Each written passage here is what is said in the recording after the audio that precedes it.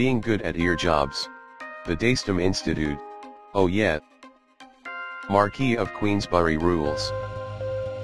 Oh yeah. Strap in everybody. It's a Q episode. Oh yeah. It's time for the rules of acquisition. Hello, and welcome again to the Rules of Acquisition podcast, where we will talk about the greatest television show of 1994, or the greatest sci-fi television show of 1994, if you had brand loyalty and weren't into that other one that was on. Babylon 5. Babylon 5, yeah, I about said Battlestar. Yes. And, man, it's not the few drinks that I've had that have contributed to my memory loss. It's just my shitty brain. Anyways, with me as always is James Nolan. Hello. And Hugh Crawford. Hello. I'm Wade Bowen. And okay, today we're talking about a real favorite of everybody's, I can tell. An episode called Q-less. Joking around, because I get the sense that you guys didn't like this one very much. This one is. I was just while you were in the restroom. I quoted Stringer Bell by calling it a 40-degree day. Like, I have nothing to say. I'm here and I'm engaged, but it was a bit of a struggle to find a lot of emotion on my part towards anything going on in the show. Most of my notes involve Vash's fashion choices. Oh, okay. Interesting. Usually I notice the fashion choices a lot, but Vash's I did not. I always think of Vash the Stampede just because I spent a lot of time in college watching Trigun animes on Cartoon Network. First, Hugh? The name of the episode, as we said, was Q-less. It aired on February 7th, 1993. The description is, Q, the Enterprise D's consistent, omnipotent annoyance, comes to harass a DS9 crew when traveling with his traveling companion, Vash, who refuses to travel with Q any longer. That pretty much sums it up. It doesn't really get into the Quark stuff, which is a big part of this particular episode. And every episode so far. Well, good, because he's one of the best characters. Yeah. It's interesting, the Netflix description just says, Cisco and the crew must save the station from destruction or something. It's like, oh, okay, well, okay, that's not the series blurb, that's for this episode. That's their form response to most of the episodes. I might be an anomaly here. I actually like this one. All right. Okay, I'm interested. I want to hear your side. I mean, I took a lot of notes of nitpicky things, but it does a good job. It's a Q episode, and I feel like you either like or hate Q episodes. I don't feel like there's indifference. Like in next, I may be indifferent. Okay, yeah. Like in Next Generation, they bring him on as Roddenberry's atheist god or whatever. I don't hate him on Encounter at Farpoint. I don't hate John Delancey. John Delancey's a really good actor. He was good in Breaking Bad. He was good in West Wing. Like, I like John Delancey. I think I hate John Delancey's acting of Q. Mm-hmm. But on the other hand, I think he's supposed to be obnoxious. True. Yeah. So I think, I think maybe he's just being effective. That made a lot of sense, actually. But I like the Q episode where he introduces the Borg. I actually like that episode in season 2. I think that's a pretty good. It's one of the shining spots in season 2. Yes, it is. Maury Hurley's brought that on the show. But I liked that episode a lot. The rest of them, I probably don't remember at all. Yeah. I rewatched Voyager last year, and Q is absolutely horrible in those. Oh yeah. Yeah. Those episodes, to me, are almost unwatchable. This, by contrast, is a little bit better. I feel like this... Like I've said before, Star Trek Deep Space Nine is a show with obligations. And this is like right off the bat, it's up, got to check the Q episode obligation off its list. And by some strange way, it's like some sort of like character algebra where Q is the common denominator, and seeing how people react to him will be a telling sign of what the audience is going to see from here on out. And, Q's interaction with Sisko serves that sort of purpose. Yeah. I have thoughts on that. All right. That's what I like, because you're early on in the season. This is like, okay, this is how we differentiate captains or commanders in this case, because Sisko is just a lowly... yeah. And then Q knows just how to push his buttons. Oh, that's why you've never had command of a ship. And it was nice that we're like, I liked all the, well, Picard would do this differently. And then they're pretty heavy-handed with, I'm not Picard. Mm-hmm. This is how he's different as the leader of the show. Yeah. He's easier to provoke. I like that about him. He's a hothead. Okay, so I'm going to introduce this in because we seem to have a motif of talking about diversity issues on the show. So I'm just going to say, is there something about it that sort of ruffles feathers that you have a black captain or a commander, and his response to Q is violence, as opposed to Picard's sort of reasoned sophistication? Interesting. I didn't even think of it that way. Oh, really? That, I guess, could be a little problematic. I thought about that too. And I think Avery Brooks does a good job of tempering what sort of representation you see on the screen. Uh-huh. I think he's very careful not to play the angry black man cliche. Mm-hmm. And I think that, sometimes he's just confounded by Q. Like when he gives that high-pitched what, I thought that was great.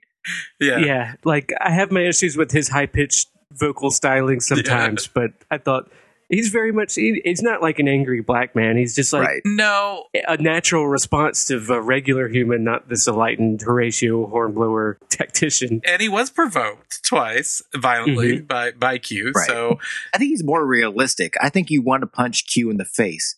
I think everybody who's watching Next Generation episodes and you're watching Q, everybody's thinking as an audience member, why doesn't somebody just punch him? And finally Sisko does. I think Sisko lives in the real world. Yeah. Yeah, I like it too. I know, like, when I watched that, I was like, that would be written different today. That's the only, and I'm not saying that I think it is problematic or whatever, but I think that when I saw it, I thought of it. It's definitely an interesting observation. Yeah, I think it's smart to point out. Yeah, I don't think that I believe that it was necessarily, a microaggression to show him that way. But, God, I do use the language of social justice warriors quite a bit. So, but, okay, so I don't think that necessarily it was that, but it definitely came up in my mind. And it was really the only thing I could think of the first time watching it. That being said, the second time, he's like, no, it was cool that he punched him. Yeah. I mean, I think they are going out of their way to show Sisko as a cooler captain, right? Which may be racist in itself, but I think, but I think they're going out of their way to show him as cooler, and punching him is definitely cooler. Well, it's not like they make him rap anytime or anything. Like, no, they don't go overboard. So Picard's a pretty straight British white guy, straight laced, not But, they just show him like a regular person and not like, let's make him quote unquote urban or something really problematic. Yes. All right. But man, I've noticed a lot of things to talk about just nitpicking in this whole episode. Like even in the opening scene. Oh, Bashir. Talking about Roddenberry's like utopian vision of the future. Boy, women are boring in the future. If all that it takes to impress him is talking about a math test or... Well, okay, let's go back to that scene. Because I can't tell, because you have the great authorial eye of O'Brien there. Sure. The side eye. In that scene. So, okay, so just to set the stage, what's happening is that Bashir is trying to woo a woman by talking about his medical exams. Yeah. And his adventures taking his medical exams. Yeah, you think he's talking about a fight, but no, he's talking about a test. Mm-hmm. And it works every time, he says, like Billy D. Williams. But I think you're supposed to think that Bashir has never touched a woman in his life. That I think maybe he's supposed to be coming across as that kind of guy who's like a dumb nerd who's just trying and trying and trying and trying and trying and never really sticking the landing. And I wonder, and he's a braggart and he's sort of all show. Yeah. That's a way to read that scene. So he thought well, I'd say that's the way maybe the writers did it. Somebody should have told the director, because the woman is like, oh, impressed by it.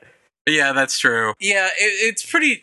And then I couldn't tell she's not a Dabo girl, right? She's not a girl that's being paid to be interested. No, she's a Bajoran, right? Okay, so he's not telling this to like the Hooters waitress who's acting interested because Zoe Timber. Right. So maybe you're right, but it is very ridiculous. But I can't tell how it's supposed to be ridiculous. Yeah, I couldn't either. I think you're supposed to judge Bashir harshly because of O'Brien's sort of eye rolling and definitely we're all supposed to be rolling our eyes at him. They should have just made it not work. You're right. But, whatever. Have the woman uninterested in it, yes. I think that what you guys are pointing out is a problem in general. Like, we don't know, like, that we've had throughout the first 6 episodes is we don't always know what they were trying to accomplish with any given character scene.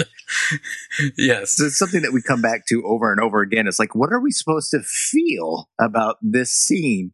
And you guys both have evidence for both arguments, Right. You're both right. You can both make cases that he's supposed to look this way or no, he's supposed to look this way. But that's just a testament to how poorly directed that some of these scenes are. Yeah. But though, make note that O'Brien is just not saying anything. And this is a theory of my own that's bullshit. And it doesn't play out really well enough to make it like a good case that it works. Mm-hmm. But then, okay, moving on to the next scene, they're struggling to get people out of a shuttlecraft because this scene was very confusing to me. Dax is stuck in a shuttlecraft, and then they're like, oh, we got 2 life science readings, and then Bashir's like, no, we have 3, and then there's only 2 people in there, but really there's 3 because Dax is a trill and she's 2 people, but nobody knows this shit unless they've been paying too close attention. Because then they say there's 3 people in there, but only 2 come out. Unless you know that Dax is a dual organism, that doesn't make any sense. Wait, I thought that they were reading Q on the ship. Well, were they? Yeah, that was the other thing. Maybe they're reading Q on the ship, but he doesn't show up on readings anyways. I think that's what it was. I think you're giving Dax more thought than the writers have given Dax at this point. Oh, so it was Q that they were reading? Because it was Q that he shouldn't show up on the readings anyway. He's a godlike entity, being. You keep calling it. But whatever. I have no idea. Yeah. He can show up however he wants. The bigger issue, that actually is not my issue. The bigger issue with that scene is, we've seen this 1,000 times. Why do you need to open the damn thing? Just go to a fucking teleporter room, teleport them out. Yeah. Oh, that's weird. I didn't even think about that. They do that every time before a thing blows up. Why do they? I don't understand why anyone walks anywhere on the show. But you're right. You should never have a door opening drama in the show. You can. Right. Well, usually they don't. They're like, okay, O'Brien, teleport them out of there, and then the thing blows up. Mm-hmm. But I guess maybe they're docked and they don't want to take out the station. I don't know. I'm overthinking it. Oh, you guys bring up an even better point, though. I never even realized this. Why did they have docking pylons in the first place? Why don't you just have everybody orbit the damn thing and transport down? That's a good point. I don't know. Why does it? I mean, the whole damn ship is basically docking pylon, and I have no idea why. Well, like the poorest and most ignorant species have transporters in this show. Mm-hmm. Well, they still have. It makes sense if you think about it. They need backups. If the transporters go down, you have ships coming to stay there anyways. You might as well make a docking port on it, right? And you need a backup in case the teleporters go down that you can do it manually. Okay, 2 ports. But why do you have to have the damn thing look like a spider in space with its arms, turned inward? Cardassian architecture. I don't know. Fucking Cardassians. Fucking Cardassians. You're right. I miss Cardassians. We need to get some spoonheads on the show soon. Yeah. I don't think you're supposed to say the S word. That's racist, James. I'm racist against Kardashians. You're not. That's not. You're a resident social justice warrior. What are you doing? Well, everybody's racist against something. No, Sure. the only thing I've noticed in these early scenes is that Vash is wearing possibly the ugliest jacket I've ever seen on a Star Trek character. It looks like a spray painted Michael Jackson type thing. It was very distracting. And I think the only reason I noticed it is because I think that I found Vash is quite attractive to look at. Sure. And apparently me and Picard are interested in the similar women. And I believe it. yes. So that was the only thing I've noticed in all of this stuff. That's pretty much. I was also sort of like intrigued that there is a bank at Deep Space Nine with safety deposit boxes. Oh yeah. I would like to know more episodes set in the Bajoran Bank. Right, with its Bajoran version of Otho from Beetlejuice. Yes. Maybe I'm only thinking of that because at the same film festival where I met Nurse Ratched, Otho is also from my hometown. Oh, you met Otho? Well, I saw him at the thing, yeah. He's from Birmingham, Alabama. Oh, really? As is Nurse Ratched, and they were both at a film festival. Oh, wow. I saw them one time. The end. That's fascinating that you met Otho. The bank scene was laughably long. It was. I thought most of the scenes in this episode, I think they were vamping.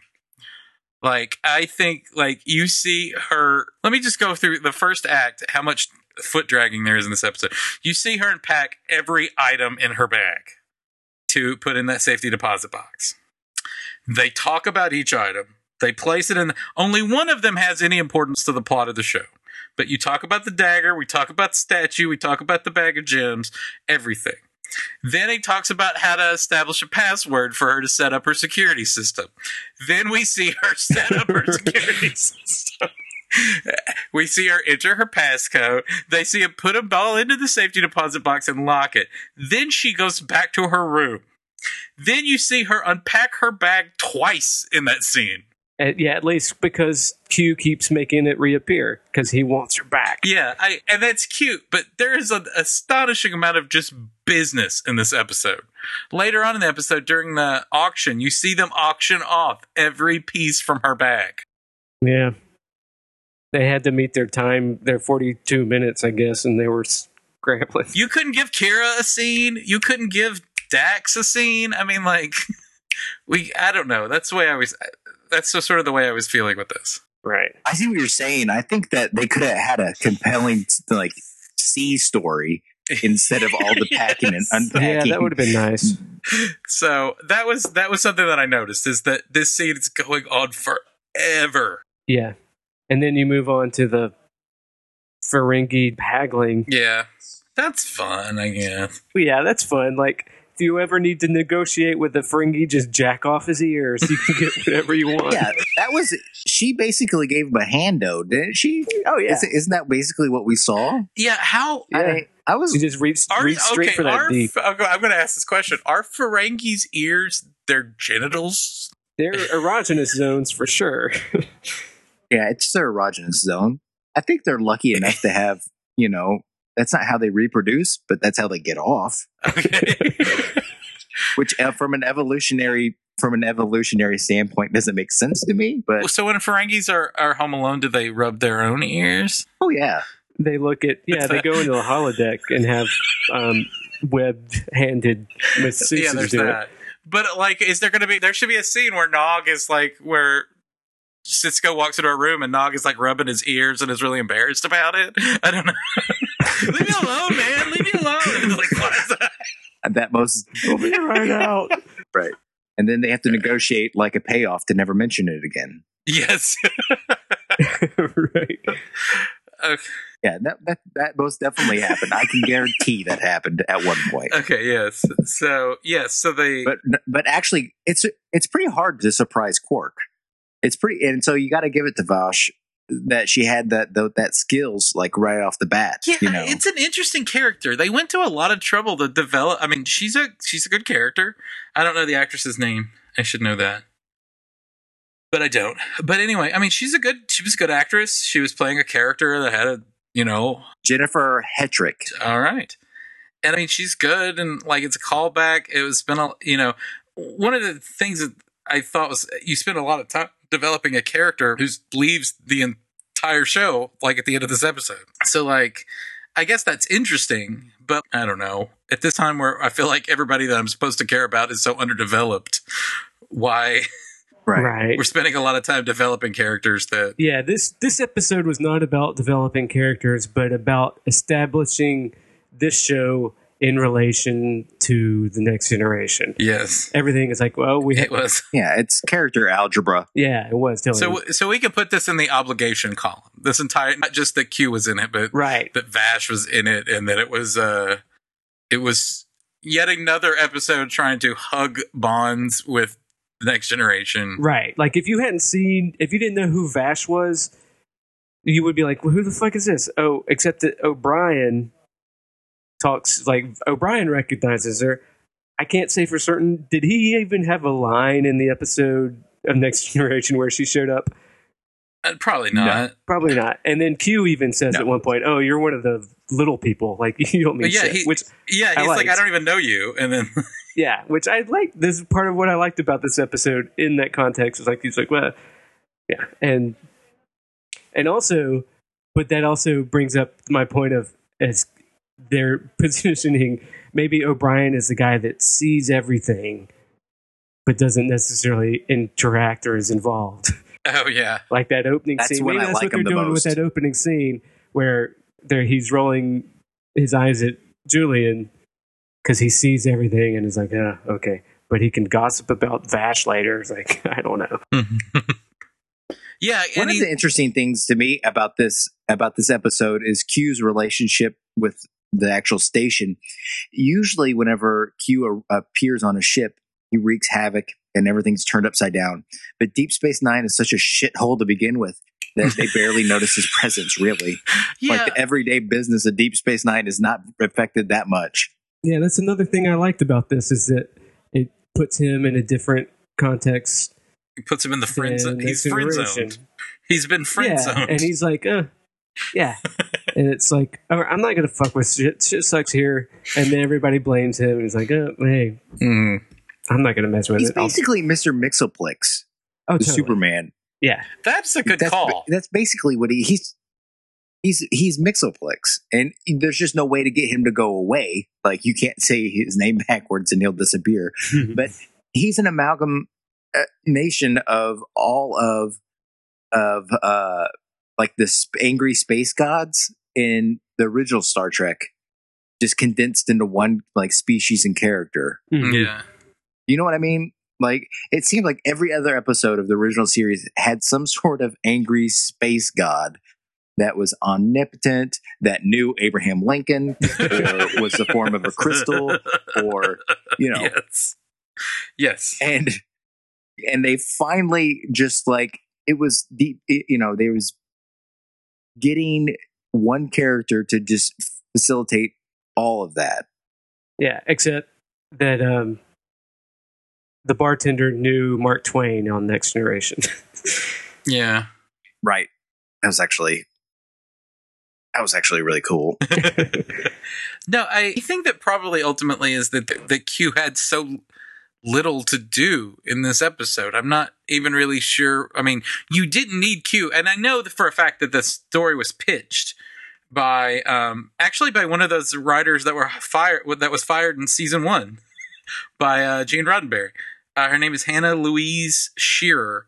She was fired in season 1 of Next Generation, and they brought her back on for this. She was one of the 30 writers fired. She was actually had some sort of showrunner position for the last 6 episodes of the first season 1. But the only other thing that she ever wrote for Star Wars was she pitched this episode. Star Trek. And then Yes. Did I say Star Wars? You certainly did. I was going to let it slide, but I felt like I had to say something. You got to edit that out. I can't. We will lose all credibility if they keep that up. Okay. For Star Trek, it was the only thing else she wrote, and it was just a Vash episode. There was no Q. And then the powers that be stuck Q in it. Oh, man. And well, that makes sense because she left with Q, you can't. It makes sense from a producer's even like.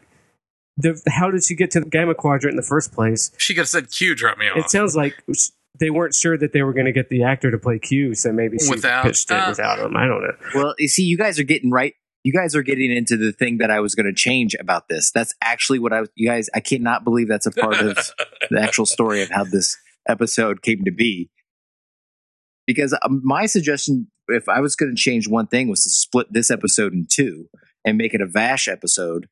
And then give Q his own separate episode. Like looking for Vash. Or that Vash is still like...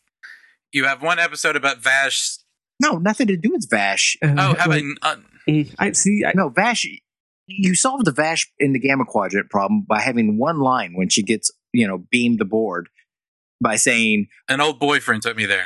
I was, the entity known as Q dropped me off for the Gamma Quadrant. And then Cisco says, oh yeah, I was there at the symposium on Q.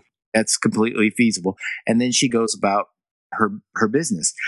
She's such a shady character, and she's so, interesting on a few different levels that she fits really well with the Deep Space Nine world. Yeah. That you don't need Q at all.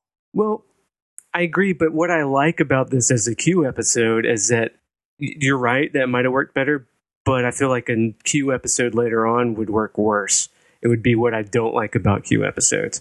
What I liked about this one is it was just like him basically just chasing an ex-girlfriend, but it was an interesting human interaction that I didn't have to worry about that. He didn't really give a shit about the station or testing anybody. He's just like, I'm here for her. I'm not going to do some weird tricks like I did with Picard. Yeah. I'm just going to, all right, I'm more playful and not, I liked him not being the reason for the conflict. I liked him just being on the sidelines and like commenting on it more than actually being the impetus behind it. Well, the way you fix that problem is to have him arrive at the station, want to cause conflict, but then realize that the station has got enough conflict that like he's second fiddle and leaves butthurt. Yeah. But then that's like a scene. Yeah, then you have some interesting like B story with a Bajor and the Cardassians, or a C story with Dax for the first time. But you're right. You're probably right. Just leave him out of it. Just don't do a Q episode. You fix that by wedging in a better episode. No. But I wish he had something to do here. Because if you do put it on paper, he could be actively trying, like, their romance could be more consequential. But he says he likes her, she's done with him, and by the end, basically it's the same disgust. They try to do the little hook at the end where he kind of knows her, and he knows that she's going to go off and try and steal some jewels for Quark or whatever, instead of taking the teaching position or whatever that she was offered. But I still think that ultimately the core conflict never changes. He's pining for her, she doesn't like him anymore, and that's where it is at the end of the episode. And so, like, if you're going to spend so much time on this episode, it's not like riddled with plot already. You could have like I don't know, there could be some sort of change. She could fall into his wiles. She could fall back into his arms or whatever. They could fuck. And then, like, at the end, she realizes that that's wrong because the thing that drives her to steal space squid embryos is also the drive that makes her like Q, and maybe she needs to get away from that. I don't know. And so in the end, she leaves him. Yeah, well, you can't have Q fucking because that's just. I don't mean you know what I mean. Yeah, no. But they have fucked, right? Oh yeah, most definitely. Well, no, the thing that he's above, probably, sure, yeah. But I like that scene at the end, and I thought it humanizes him to an extent. What he likes about her isn't that she's mortal or anything, is that he can see a nebula and actually appreciate it, like the grandeur of it. I did like that, and I do think I liked that. I think that was I like that scene. It was.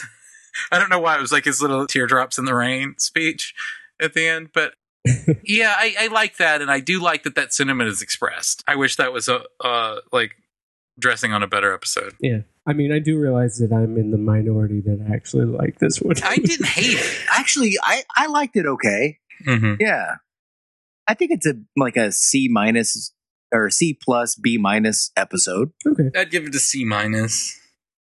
And in the context of the whole show, just the other little nitpicky things that I noticed, things that, okay, this just proves that they didn't know what they were doing yet. They didn't have an arc plotted out. They're probably struggling, like in the first couple of seasons of Next Generation. They got on board a little bit faster and started from a better place. But as far as her, she's the utmost authority on the Gamma Quadrant. She's like, maybe I'll write a book, she says at one point. But she clearly doesn't, because she doesn't know anything about the Dominion, which that dominates the Gamma Quadrant. 5 seasons of the show is all about. Yeah, it seems like that they, more than the Romulans, dominate the Beta Quadrant or the Borg, the Delta Quadrant. The Dominion dominate the Gamma Quadrant. Yeah. Like anything that was thought or said would have been about the Dominion.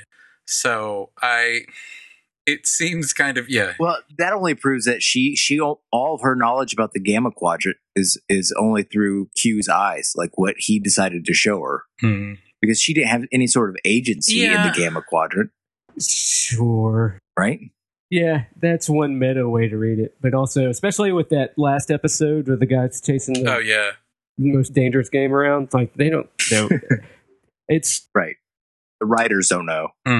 Because at this point in the season, it's an alien of the week coming through the wormhole. Right. That's how they think they're going to do it. And then they realize that people aren't responding. They have to get a general threat, and then they come out with the Dominion later when they figure out how to do things. Yeah, there is zero. I mean, I think that we all believe now that there's not a piece of paper anywhere where the name Dominion is written on it in Paramount Studios while this was going on. No one had that Dominion sketched out on a yarn board of how they're going to get there. Right. They're still figuring things out as they go along, which is how television was done in those days, I suppose. 2 very, very inconsequential questions I have about the episode. When Sisko is talking about Vash and Picard, and he says that he doesn't strike me as Picard's type, what was Sisko insinuating with that? That Picard has a stick up his ass, and that she's like a wild, interesting lady. Okay, and why would Picard want to fit that? In my mind, that's probably right. Yeah, that's what I thought too. Okay, because I read it because that's also a way to like I don't know, but I was like, did you read it as were you reading it through how are they portraying this black man? No. I was reading it as I assume Picard was gay. Like or something like that. No, but that's the way I was like. Is he insinuating that he thought Picard was gay? But no, So that was that, and then the most inconsequential thing I noticed is that at one point they have Vash wearing a necklace that fastens to her ears, and that is the most ridiculous thing I've seen in a Star Trek episode. Yes, yeah, that was at the end. Oh, I didn't notice that. Somebody had fancy ideas about costuming that they wanted to apply to the Bajorans, and then just turn it up a notch, I guess, with ear shit. And somebody has an ear fetish between the Bajorans, this ear necklace, and the Ferengi. Yeah. Outside of that, I got nothing. Does anybody? Hugh, you got anything? No, I'm just still reeling from the fact that this was supposed to be just a Vash episode, and that they had like shoehorned Q in there, and that was like my main complaint with the episode is that it felt shoehorned. Like I picked up on what it was actually. Yeah. So. Oh, another thing I noticed, like they talk at one point when the station's going to blow up in 14 hours. In 2 hours, we're going to start evacuating everybody. By the end of it, we're going to blow up in 12 minutes. Don't tell anybody on the station. We'll just let them know. They're dead anyways. Yes. But that's another one of those nitpicky things. Yeah, and in fact, they hastened it. They had like 18 minutes, and then he was like, let's do it faster so that we can get a clue on where it is. So, yeah. Why can't the ship go through the wormhole? The runabouts do. Because they're smaller. It's a bigger thing. It's not meant for that speed of travel or that velocity. It would tear it apart. Okay. I guess. That makes sense to me. No, yeah. I mean, that's fine. I was just, like, if it's a technical reason, but it just seemed like Like, they have shields and deflectors, which at some point I need to figure out the difference between those, because Right. apparently it's important. But but I could. It seems like couldn't they just hold it together with space magic and like get it through? But Yeah, they did that when in Emissary in the first episode. When Oh, they yeah. travel. yeah, they move pretty. They put the shields to bulk it up to make so they can stand the stress. I guess. Than a Cardassian attack. I guess the wormhole just puts more stress than that did. I don't know. Yeah. All right. Do we want to go through what we would change about this? Have we talked about it? But do we have a? Well, we covered for Hugh. Yeah. Yeah, you guys go. I would like to. I would be interested in hear what you guys would change. You go first, Wade. Oh, let's see. I don't know. Like I was saying, I actually like this one. I would clear up a lot of those discrepancies I had. Maybe. I don't know. I should have thought of that more. That's Mhm. perfectly valid. I would have, in hindsight, I would have mentioned the Dominion or something. But that's just like they didn't know what they were doing. That's Yeah, fine. it's just tying it in better. Like, I guess I'm starting to get frustrated that certain shows aren't about. Like, you get a lot of Cisco in this, and that's good. You get a moderate amount of Cisco in every episode, and you get a moderate amount of Quark in every episode so far. We've had one where there was no Quark. And I get why that is. He's good, he's funny, and he was probably a crowd favorite. And it seemed like to me, just as someone who didn't watch the show in the 90s, when I saw Deep Space Nine things, it was always Quark's face. So he was the face of the show. He was like the Data of the show. But I would rather this show, if you're going to spend a whole episode about Vash and you're going to spend a whole episode with Q, tie it like completely with a character that from Deep Space Nine. So, but they do the sort of scatter shot thing where you get a little bit of Bashir, and not much at the beginning. You get, you get like little sort of images here and there. There's like but like I would like it. It's hard for me to say this is a Cisco episode, Yeah. and I wish that I could say that. Yeah. No, actually, I think that you tap into something. Yeah. If I had to change anything, this doesn't stand on its own as a Deep Space Nine episode. This is a companion piece. It's only good in reference to what to Q and Vash. Yeah. Next Generation. Yeah, they talk about Picard all episode. None of their actual ensemble has anything to do in this except for Quark, but he's only there to get his ears jacked off. and then they have one scene where they compare Cisco to Picard, but most of it's not even really about him. Yeah. It's like, here's Q, these other things. But it's probably because people love Next Generation. How can we tie it in so that maybe people will watch this? That's definitely, and I think that's pretty simple, as they just don't have I think what you're seeing just in general is that you're seeing writers who don't have confidence in the concept yet. Yeah. And I think that you can sum up every podcast we've done so far, except for the pilot, which had a lot of confidence in the concept, even though they did shoehorn Patrick Stewart into the show. Yeah, but to good they didn't effect. shoehorn him in. They didn't shoehorn him in. It was a natural, function of the story. This, like, they've shoot in the Klingon sisters. They've shoot in Vash. Even the way they've used O'Brien has been shoehorned on. Totally. Yeah. So, Right. yeah. To the point that it irritates me. Yes. So it is very much they don't have confidence in the show, and I think it shows. And I'm interested to see when they get an episode where they do have confidence in the concept, and I think we'll know it when we see it. I think they could have. Here's what they could have done. I mean, Dax has not been used at all. If you wanted to tie Q to an actual member of Deep Space Nine, have Q had a friendship with one of Dax's previous hosts, and Dax has special knowledge of Q, and something there, like where Dax is the only one that could talk him down from something, from wreaking havoc.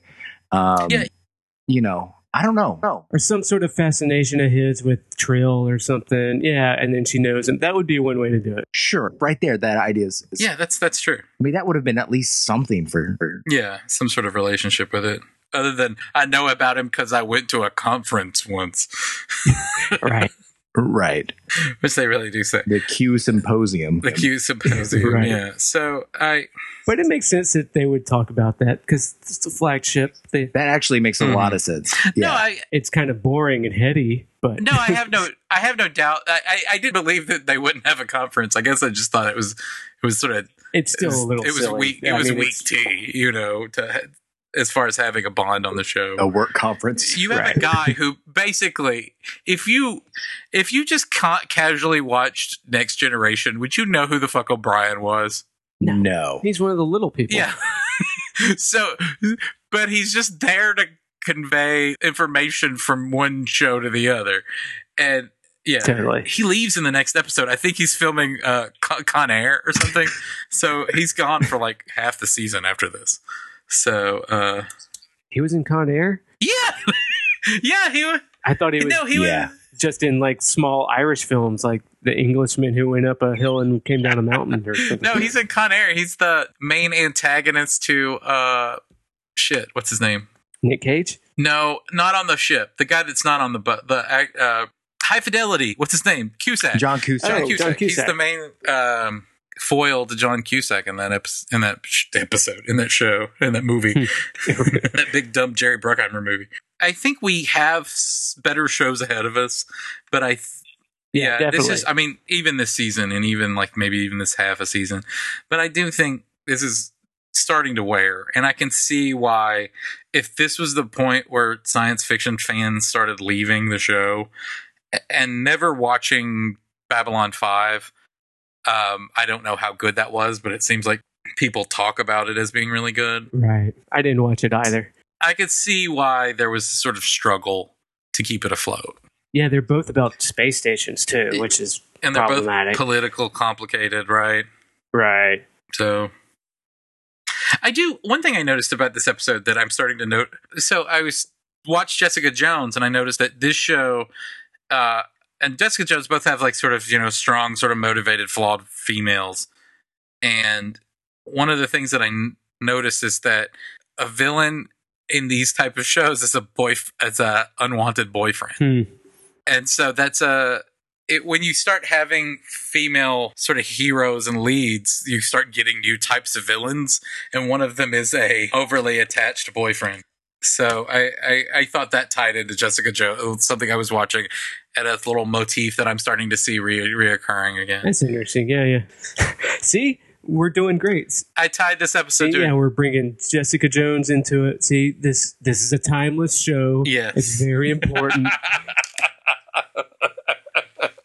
Yes. It's worth talking about, right? Yes. Jessica Jones is dependent on Deep Space Nine. It would Deep not Space Nine exist. and the character of Vash, yes. So But whether that's true or not, I think we're at a good stopping point. yes. Anybody else have any final thoughts to add? All right, I'm done. Nope. Nope. We have better episodes coming up. I think Yes, everybody. the next episode is pretty good. I actually watched ahead. Oh, okay. But it is a Dax focused episode, and it's about Dax, but it's more of a Cisco episode, and it's pretty good. Oh, this. It's the one where she goes on trial, and it's written by the DC Fontana, Oh, fantastic. who was yeah. the original. Yeah, She was on the original Star Wars track. yes, and and she was one of those shit talking Roddenberry in Chaos on the Bridge. So Right.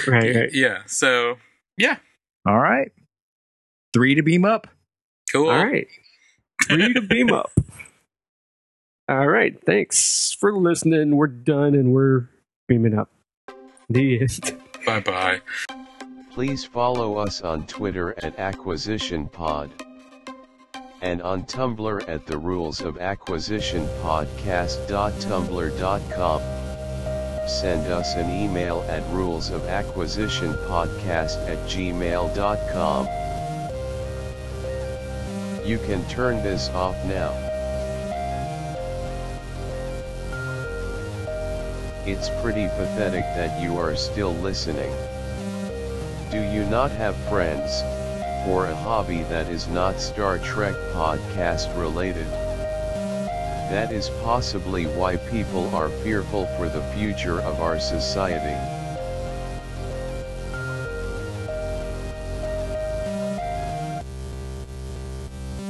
We believe in you. We know you are better than this.